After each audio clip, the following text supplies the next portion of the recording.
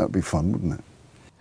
And what do you enjoy most about voice performance? Not having to learn it.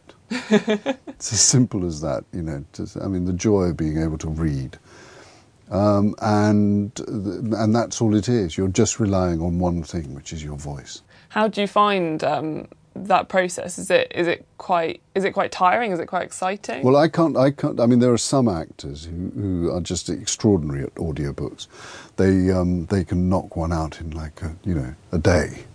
No, I mean, you know, it takes me a good week, and I can record in 3-hour batches. That's about it. After that, you know, I'm useless.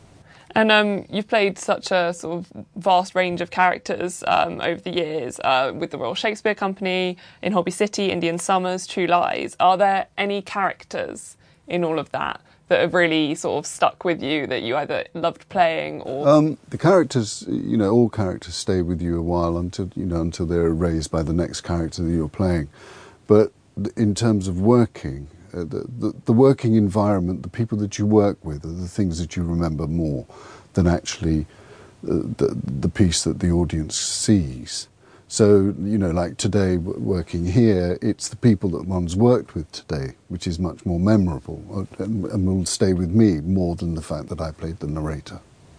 Brilliant. Well, it's been an absolute pleasure to talk to you. No, it's Thanks been a pleasure. so much. Thank you.